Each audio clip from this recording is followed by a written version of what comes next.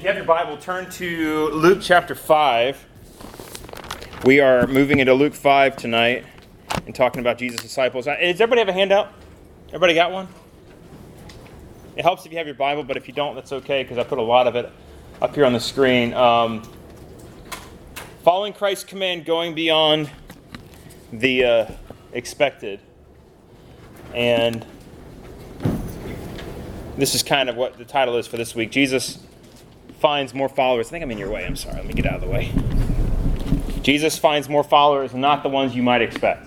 And this seems to be a story that Jesus constantly does, is that he gets followers. They may not be the ones that you think would be there. So let's talk about, let's get an introduction here. Let's talk about some questions to start off. And then I want to get your input a lot. I want to talk through this kind of like we did last week. Talk through some of these passages of Scripture, and I think we'll have a very fruitful discussion. As we start this, let's look at a couple questions here. Who can be a follower of Jesus?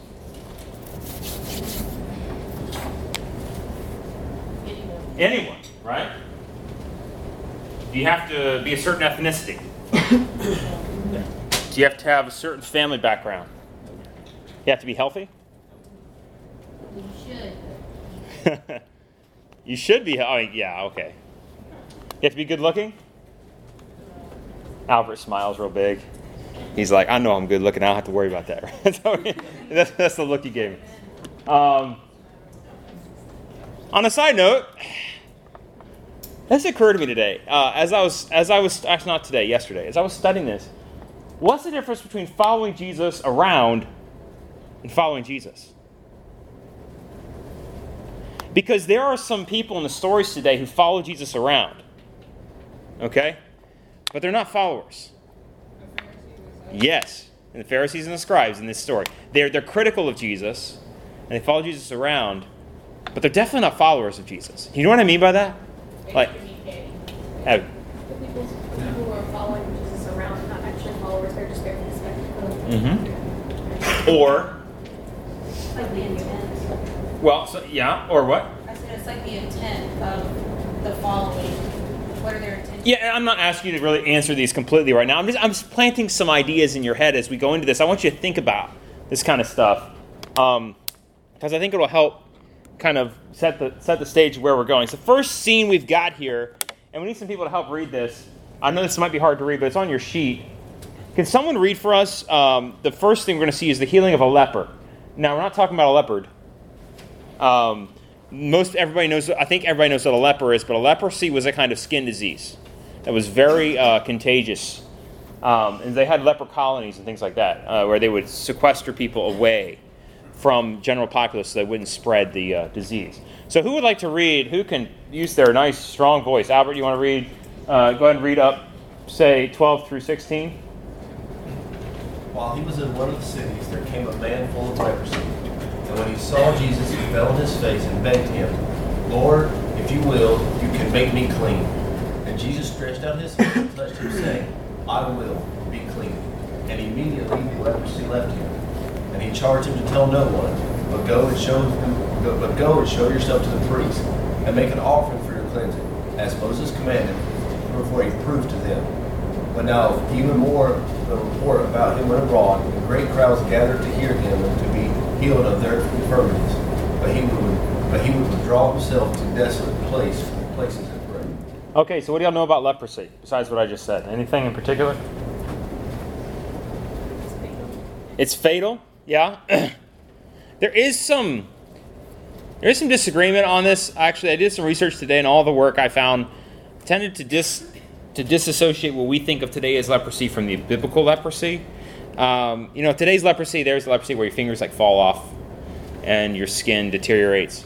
That might have been some of this, but this also was more likely, I think I even put a footnote down there, there's some human diseases covering like psoriasis, lupus, ringworm, things like that, where it's a nasty disfigurement. The main problem, from what I can tell, of this leprosy wasn't necessarily only the physical problems that associated with it, but what else?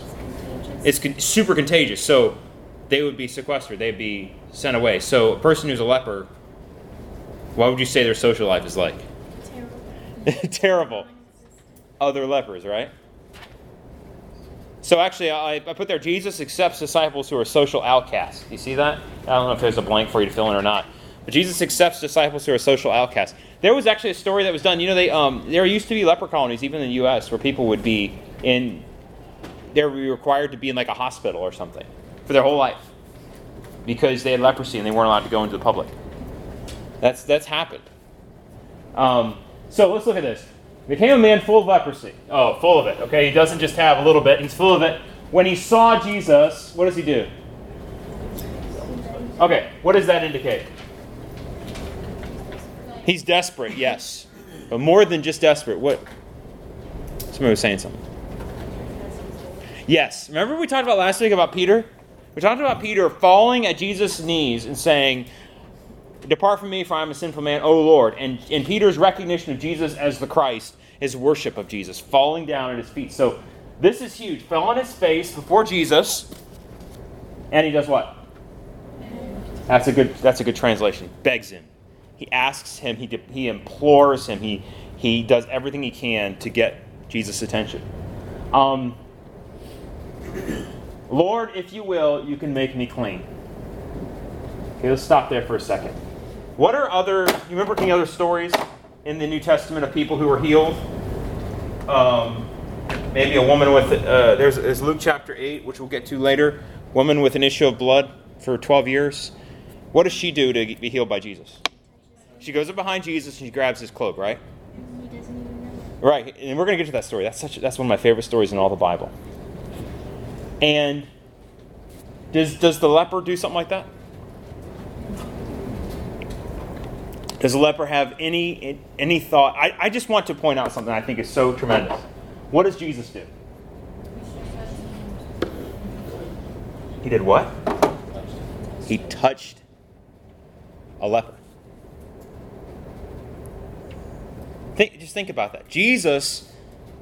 This guy did not jump at Jesus and grab him. He did not try to grab his cloak. He did not try to do anything. He said he stayed. He saw him and he fell down. And he didn't go up to him. He kind of fell down from a little bit of a distance. He says, if you will, you can heal me. And Jesus goes and stretches out his hand. So Jesus takes the initiative. He reaches out to this guy and touches him, saying, "I will be clean." Jesus is looking for people to follow him, and even those who are socially outcast. This guy had no thought about, in fact, I think in the Old Testament they were required to walk around and say unclean, unclean. They had to tell people that they were unclean. They were ceremonially unclean, and Jesus touches him. I want to really emphasize this, and I think you're getting, this is a huge deal that Jesus would do such a thing, to defile himself by touching an unclean person. And he says, "I will be clean." And what happens? Immediately, right? The leprosy left him. So, let me see. I had some questions here. Just roll like this.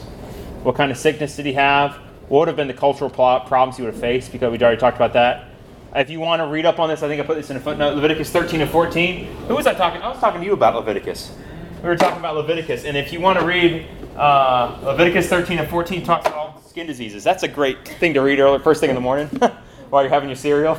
It's talking about whether these skin diseases, if it has a hair that turns white, and it's gross. It's not something you really want to read that often. But it's God's word, and he lays out the precautions that a nation would take to avoid the spreading of these skin diseases. So this guy would have been removed. So how did the man respond to Jesus? Well, he fell on his face. He worshipped. He begged him. He didn't ask him to touch him, just to heal.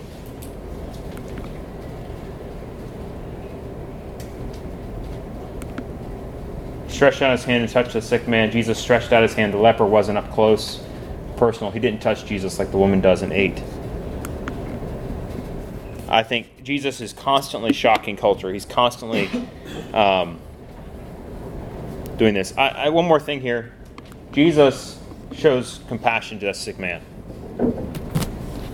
Let me ask you a question. If you're going to follow Jesus and be a disciple like Christ, who are the people who are the socially outcast who you'd rather not be around? You don't have to answer that, but just think in your head.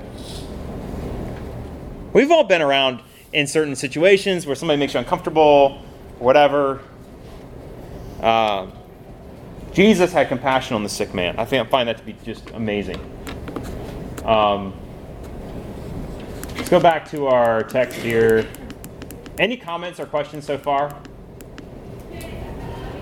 Marshall, Yeah. think about this leprous man.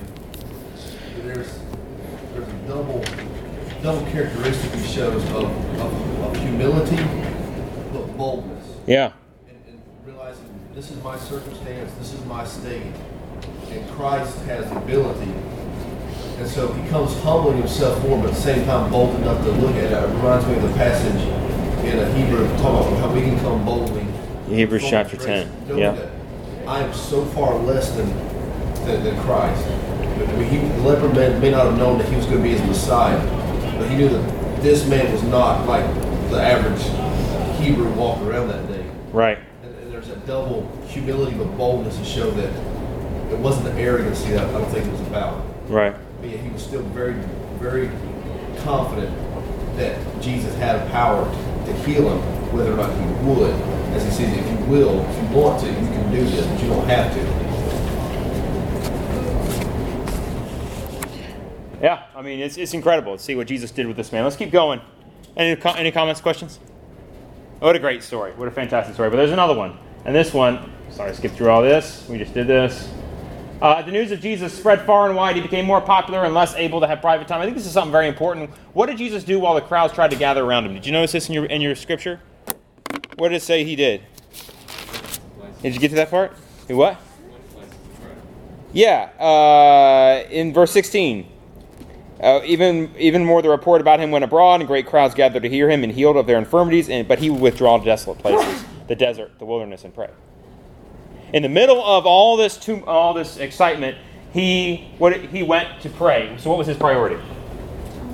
Talking to God, even in his most popular of times. He's being has throngs of people around him. Let's look at the next story. There's stories right after this one, and we got. Let's have somebody else read this for us, and then we'll get talking. Jacob. One of those days as he was teaching, Pharisees and teachers of the law were sitting there, who had come from every village of Galilee and Judea, and from Jerusalem. And the power of the Lord was with him to heal. And behold, some men were bringing on a bed a man who was paralyzed, and they were seeking to bring him in and lay him before Jesus. But finding no way to bring him in because of the crowd, they went up on the roof and let him down with his bed through the tiles into the midst before Jesus. And when he saw their faith, he said, "Man, your sins are forgiven." Okay, so what do we have here? What's going on? Where is he? What is he doing? Where is he teaching? What's going on where he's teaching? Huh? He's in a house, right? And who is with him? Okay, so you got Pharisees and teachers who are like the scribes. Oops, sorry. I should pick it up. You have teachers and Pharisees, and what do y'all know about Pharisees? Pharisees are like the religious group, but they were the people's people. They were the people's religious group. They were the people, they represented the people. They weren't the elites. They although we tend to think of them as elites, they were self-righteous, yes, but they were more of people, like of the people, where Sadducees would have been more of the elites. Pharisees would have been more of the people. And the teachers of the law, the lawyers were sitting there. They had come from every village in Galilee and Judea and from Jerusalem. And the power of the Lord was upon Jesus to heal. And he runs to an obstacle. What's the obstacle? So describe in your own words what happens. Give me some pictures. There was a guy who was paralyzed. He's paralyzed. So it's such a crowd of people that they can't get in to be close to Jesus. They want Jesus to see this man to heal him. So what do? They get a little creative. They put him up on the roof. Can you imagine the climb up on the roof? Can you imagine that? Hang on, here we go. I got to get him up there. And then they do what? They start tearing the roof off. They dig into the roof, remove the tiles or whatever it is, the clay there. They dig into the roof. The roofs up there weren't pitched like ours are. Now, a lot of times they were flat in the Middle East. And so they climb up there and they dug, and then they let him down with some rope or something. That's some creativity. This was a guy who had friends. And his friends loved him. Friends wanted to get him there. He was paralyzed. They were seeking to bring him to lay him before Jesus, finding no way to bring him in because of the crowd. They do all this. And when he saw their faith, what does he say? What does he say? Your sins are I underline it. Your sins are forgiven you. That seems kind of strange. In fact, there's a whole argument about it. Once the man is healed, how do the religious leaders respond to this? It's a question. What do you think? What do they do? It's right up here. The scribes and the Pharisees began to question, saying, who is this who speaks blasphemies? Who is this who speaks blasphemies? Who can forgive sins but God alone? So Jesus forgives his sins. And who forgives sins but God alone when Jesus perceived their thoughts? So what happens? Talk to me. The Pharisees start questioning who it was. When it says who can forgive sins but God alone. Yeah. They don't believe he's like Messiah. Yeah, well, they don't believe he's God. They're really curious. Remember what I said, the difference between following Jesus around and following Jesus? Right, they're being really critical of Jesus. They're saying, who is this? Who does he think he is? He's saying, you can forgive sins. Who in the world does this guy say he is? He's speaking blasphemy. What is a blasphemy? Some of you know, but some of you might not know. What is a blasphemy? Using God's name like inappropriately. Yeah, using God's name inappropriately. Claiming you can do something only God can do. Putting yourself in the place of God. I mean, that's what he was doing. By saying, who can forgive sins but God alone? And it's like Jesus says, yeah. I mean, that's the point. Why do you question your hearts, Jesus? This is what's so interesting. So this is going on. Can you imagine thinking this thought? Can you imagine thinking, who can forgive sins but God alone? And Jesus looks at you and he says, why are you thinking that? Did you notice that? Did you see it?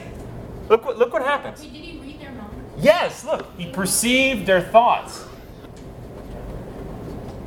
So you know what was going on in their minds. It's happened several times in the Bible. It says someone thought something and Jesus responds. Like, can you imagine sitting there thinking, like I'm looking at Joseph and I'm thinking, poor fella, he just can't high break. He just had a rough day, you could just tell. And he looks at me and he says, why are you thinking that about me? And I get all freaked out because I'm thinking, here I was thinking these mean thoughts towards him. I wasn't. He's a nice guy, great guy. And I was thinking these thoughts, and he immediately perceived what I was thinking. It wasn't just a facial action. Some of you guys, I can tell what you're thinking because your facial thing. When I'm preaching sometimes on Sunday, it's hilarious. People will give really funny facial expressions. You'll say something, some people will go, like they'll literally crinkle up their nose and be like, what? Like, where did that come from? That's when you know I made a mistake. What did I say? You immediately start thinking, did I make a mistake? It wasn't that kind of thing. Jesus perceived their thoughts and he answered them. Why do you question in your hearts? Which is easier to say, your sins are forgiven you, or to say, rise up and walk? And Jesus likes to play games with those who aren't committed to him. Let me see here. But that you may know, that the Son of Man has authority on earth to forgive sins, he said to the man who was paralyzed. I say to you, rise, pick up your bed, and go home. And what happened? Here's our word again. Immediately, what happened? He rose before them, picked up what he had been lying on, and went home. Doing what? So what's the focus? Afterwards, he's able to glorify God. What does the word glorify mean? It means to make big. He gives God all of the credit.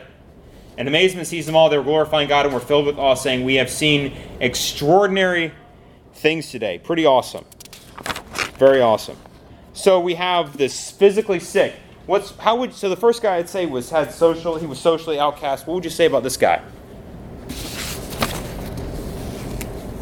Jesus accepts disciples who what? Limited by their physical limitations.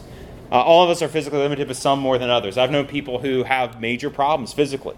They have, maybe they can't walk, maybe they can't go under a lot of stress, maybe they have all kinds of issues where they, have struggles. Jesus is looking for all kinds of people just like that.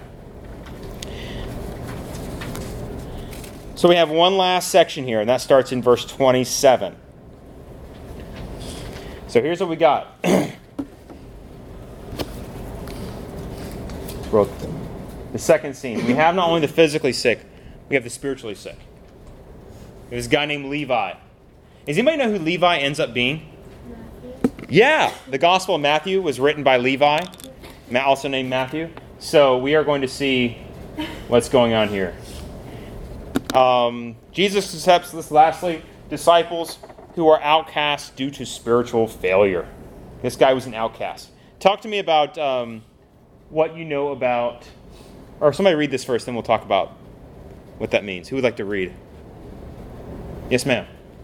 After this, he went out and saw a tax collector named Levi. Sitting at the tax booth, he said to him, "Follow me."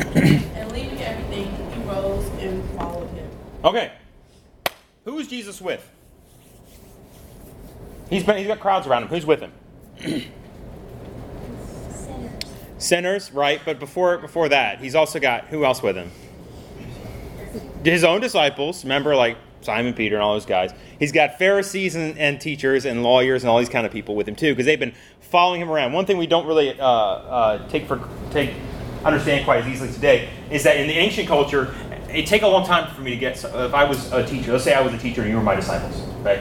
And you're following me around, and we'd walk, and I'd have a trail of people, kind of like, you know how rock groups have groupies? You know what I'm talking about? They have people that follow them everywhere. Well, in the ancient culture, in the ancient world, wherever a teacher would go, he'd have people who would follow him.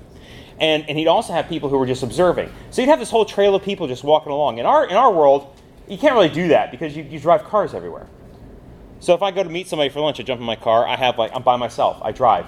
These guys, they were always with Jesus. Jesus was never by himself unless he went to the wilderness like we talked about earlier. But here he goes, you got all these people around him. What do you know about Pharisees? Are they like smart? Are they stupid? Are they religious? Are they not religious? They're probably very smart and super religious. In fact, today we say if somebody says you're being a Pharisee, what does that mean? Somebody accuses you of being a Pharisee. You ever heard that before? It means you're being super strict and everything. Oh, you're just such a Pharisee. It means all you're thinking about is your outward appearance. Never heard that before? Well, maybe in some churches they use that word more than others. Okay. But he has all these people around him who are smart, well-educated, well-qualified, professionals. Like they know their stuff. And where does Jesus go? He goes and he went and he saw a tax collector named Levi. What do you know about tax collectors? They're liars. Usually characterized as a liar. They're characterized. Why would they characterize as a liar? Do you know? Take more money than is due. Yeah. So how would a tax collector make his money? He would overcharge. He would overcharge. We know that also from Zacchaeus. Remember the song about Zacchaeus from Sunday school? Zacchaeus was a wee little man. Yeah. The little guy who climbs up in a sycamore tree to see Jesus. We're not going to sing it. No, I started, but we're not going to finish. Yeah. Levi's the tax collectors are not very well liked. Right? They didn't have a lot of oversight. They were allowed to overcharge. And so they would overcharge people and they would keep what they got. And he's sitting at the tax booth. So he's like doing his job. It's like the least desirable person in the least desirable place. And what does Jesus do? He calls for him to follow him. How does he respond?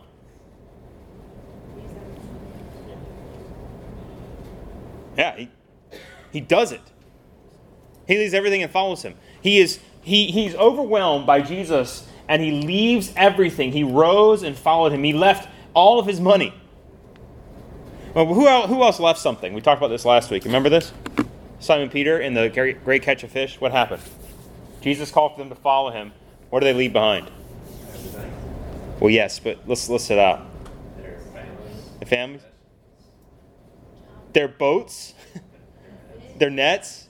All the fish that they had just caught? They left everything and they followed Jesus. Levi leaves everything and follows him. So how would the average person have seen a tax collector? What would they have thought about him? Corrupt. The worst of the worst. As I was doing this, I thought the best analogy I could think of, I don't know if I put it in here. A repo man.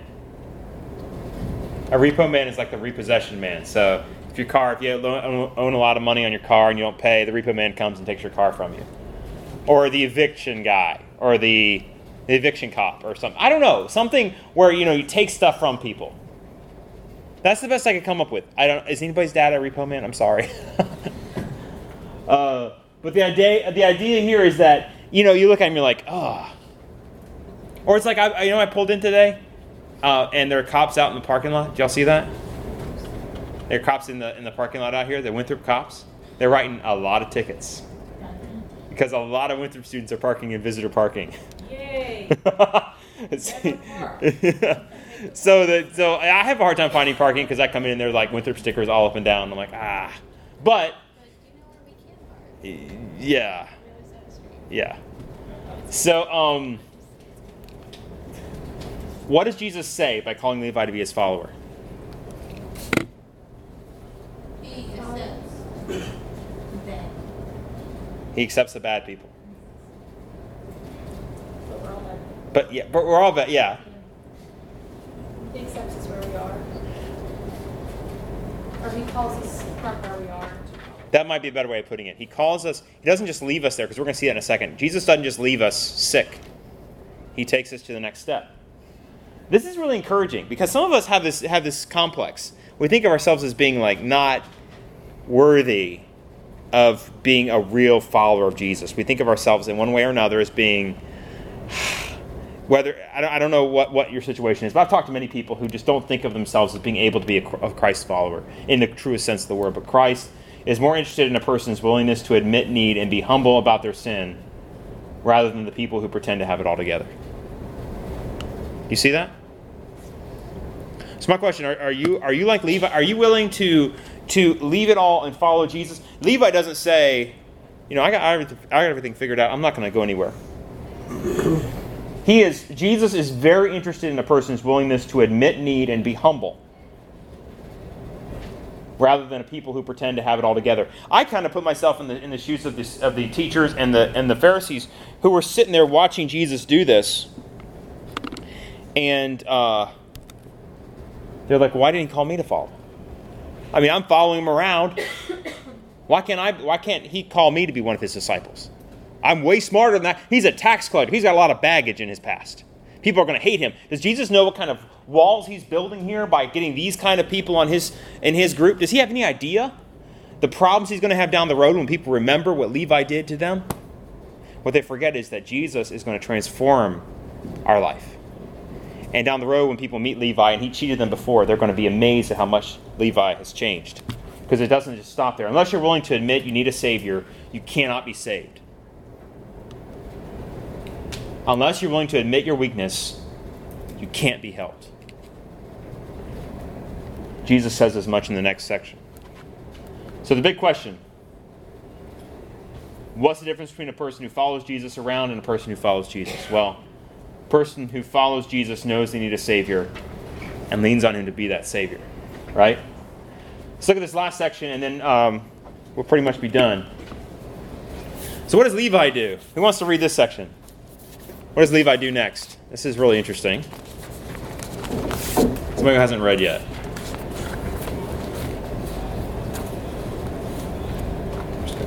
All right, thank you. And Levi made him a great feast in his house, and there was a large company of tax collectors and others reclining at the table with them. And the Pharisees and their scribes grumbled at his disciples, saying, "Why do you eat and drink with tax collectors and sinners?" And Jesus answered them, "Those who are well have no need of a physician, but those who are sick I have not come to call the righteous, but sinners to repentance." So Levi invites his friends. You see this? There was a large company of tax collectors and others reclining at table with him. Levi invites his friends, throws a big free feast for Jesus. Why is this a problem?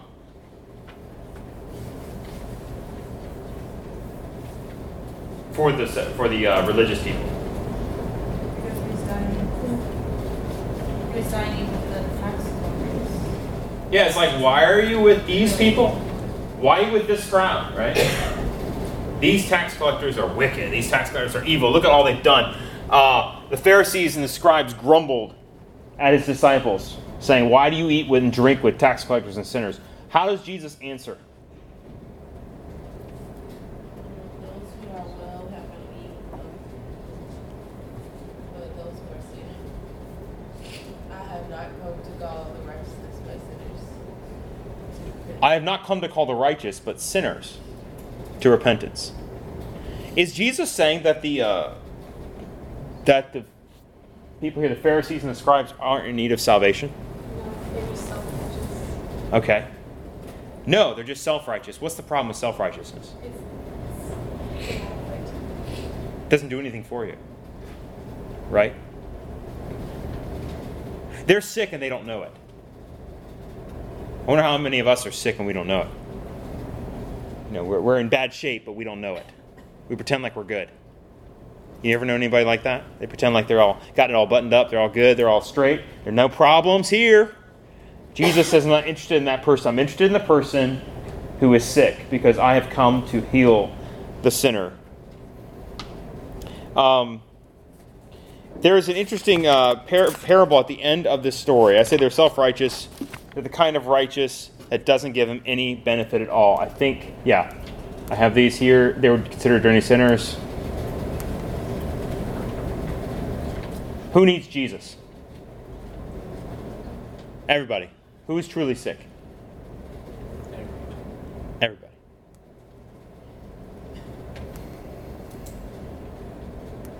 All right, that's the end of my slideshow. If you have your Bible, I want you to turn to the last section. I have one more thing I didn't put on there. I didn't know if we were going to get there or not. But there's an interesting parable at the end of this chapter, or the end of this section, that I think will give us some more insight into what Jesus is doing. All right, and we're almost done, I promise you. And then I'll take some any comments or questions or anything. Chapter 5 in verse... I'm in the wrong section.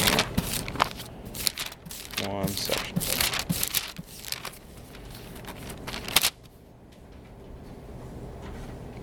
All right, so I'm going to read starting in verse 36, and I want you to tell me what you think this means. I'll take the best guess you got, all right? Because this is kind of tricky. Starting in verse 36, it's not on the screen. He was telling them a parable. Now, what's a parable? It's a story, a metaphorical story, an analogy. Yeah, okay. He tells them a parable. No one tears a piece of cloth from a new garment and puts it on an old garment. Otherwise, he would both tear the new piece, and the piece from the new would not match the old. And no one puts new wine into old wineskins. Otherwise, the new wine will burst the skins and will be spilled out, and the skins will be ruined. The new wine must be put into fresh wineskins. And no one after drinking old wine wishes for new, for he says, the old is good enough. Does that sound like a confusing parable? A little bit? Give it your best shot. What do you think he's saying? With the wine, I think that if you didn't have new wine, you wouldn't know what new wine would taste like. Okay. So you're just stuck with old because you haven't tried something new, so you are just satisfied. Okay. Being open Being open? to new ideas, or like being willing to be challenged. That's pretty. Hey, that's not bad. Being willing to be challenged, being open to new ideas. Yeah, Grace? Is it like you either have the old or you have the new? You can't have both. Okay, so the picture is this. If you have a new shirt and you have an old shirt, and the old shirt has a hole in it, you don't tear the new shirt and patch up the old shirt with the new cloth. Because then what happens if you had a new cloth in ancient, and everything now is pre-shrunk, but in the ancient, if you do your own clothes, you'll notice that cloth shrinks, and so it was shrinking. It ruined both of them. You've ruined the new one by tearing a hole in it and using it for a patch, and you ruined the old one by not doing the patch right. So that doesn't work. He says you don't put new wine into old wineskins, because what happened is as the wine would ferment, as it would do its thing, the old wineskins would burst because they weren't ready to handle it. They wouldn't stretch. And he said, then he makes an interesting point. He says, no one, how does he say it? I got to read it exactly right. No one after drinking old wishes for new, for he says the old is good enough. No one likes change. People don't like change. Yeah? Yes, ma'am. Last thing we're talking about putting new fruit stapling good fruit on a bag. Yeah. Maybe a little bit. Like renewing your mind first. Because you have to put the new man, you can't be like an old man, put like good things into it. Okay. Yeah. Here's what I think he's doing. I think he's saying this. My disciples, I cannot communicate my message through the old system. The old system would have been who? Scribes, the Pharisees, all the old. I think he's particularly talking about people here, because notice he's talking about, especially when he uses the idea of what if something containing, like the skins. You see this? And so he says, he's not going to. The reason he's collecting these disciples that we've talked about, people like the guy who has leprosy, People like the guy who is a tax collector. People like the guy who was lame. These are followers of Jesus. And he's doing these miracles. The reason he's doing this is because his message is different. It's going to communicate, and it's going to be terrific. In fact, if you have your Bible, Acts chapter 2, and Jesus is speaking. Actually, Jesus is gone, and Peter is speaking at Pentecost. And I find it interesting that Luke wrote both Luke wrote both the Gospel of Luke and Acts. And in Acts chapter 2, verse 13, or verse 12, they all continued in amazement with great perplexity, saying one another, "What does this mean?" They're watching all the people speak in their own tongues. Others were mocking, verse 13, and they were saying what? They're full of sweet wine. They're mocking the apostles, saying that they're drunk. And Jesus here says, I'm going to use my disciples to do great things. And so what happens here, he says, you can get used to the old. I'm going to use great things. I'm going to do different things. So let me challenge you on this. This is really where this is all coming from. Jesus, when he gets disciples, he gets them from all over the place. And you might have always thought of yourself as one of those people who just is like not up to, you might see a pastor or you might see a missionary or you might see somebody out there who's like, wow, that person's really doing great things for God. I'm just little old me. I don't have the skills. I don't have the knowledge. I don't have the abilities. Maybe I'm limited by my physical strength or physical abilities. Maybe I'm limited by my social standing. I just, for some reason, am an outcast or whatever the situation is. Jesus doesn't care. He reaches all people. And he reaches out to all kinds of people. And he wants to use people like you to do great things for him. And he'll do great things through you. And I found this to be one of the more encouraging of all passages. Jesus finds lots of followers, but not the ones you might think.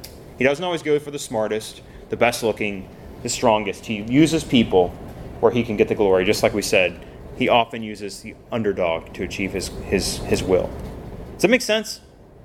It's such a really cool passage. I know it was a little different tonight, but I hope this is encouraging to you guys. And any questions or anything not make sense?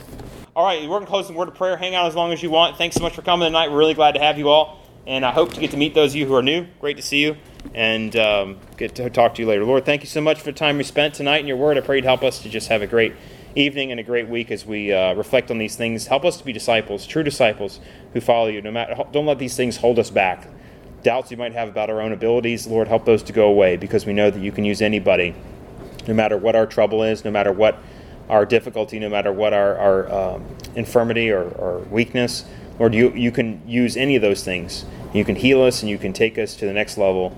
You can help us be disciples of you. Thank you, Lord. In Jesus' name we pray. Amen. Hey, have a great night.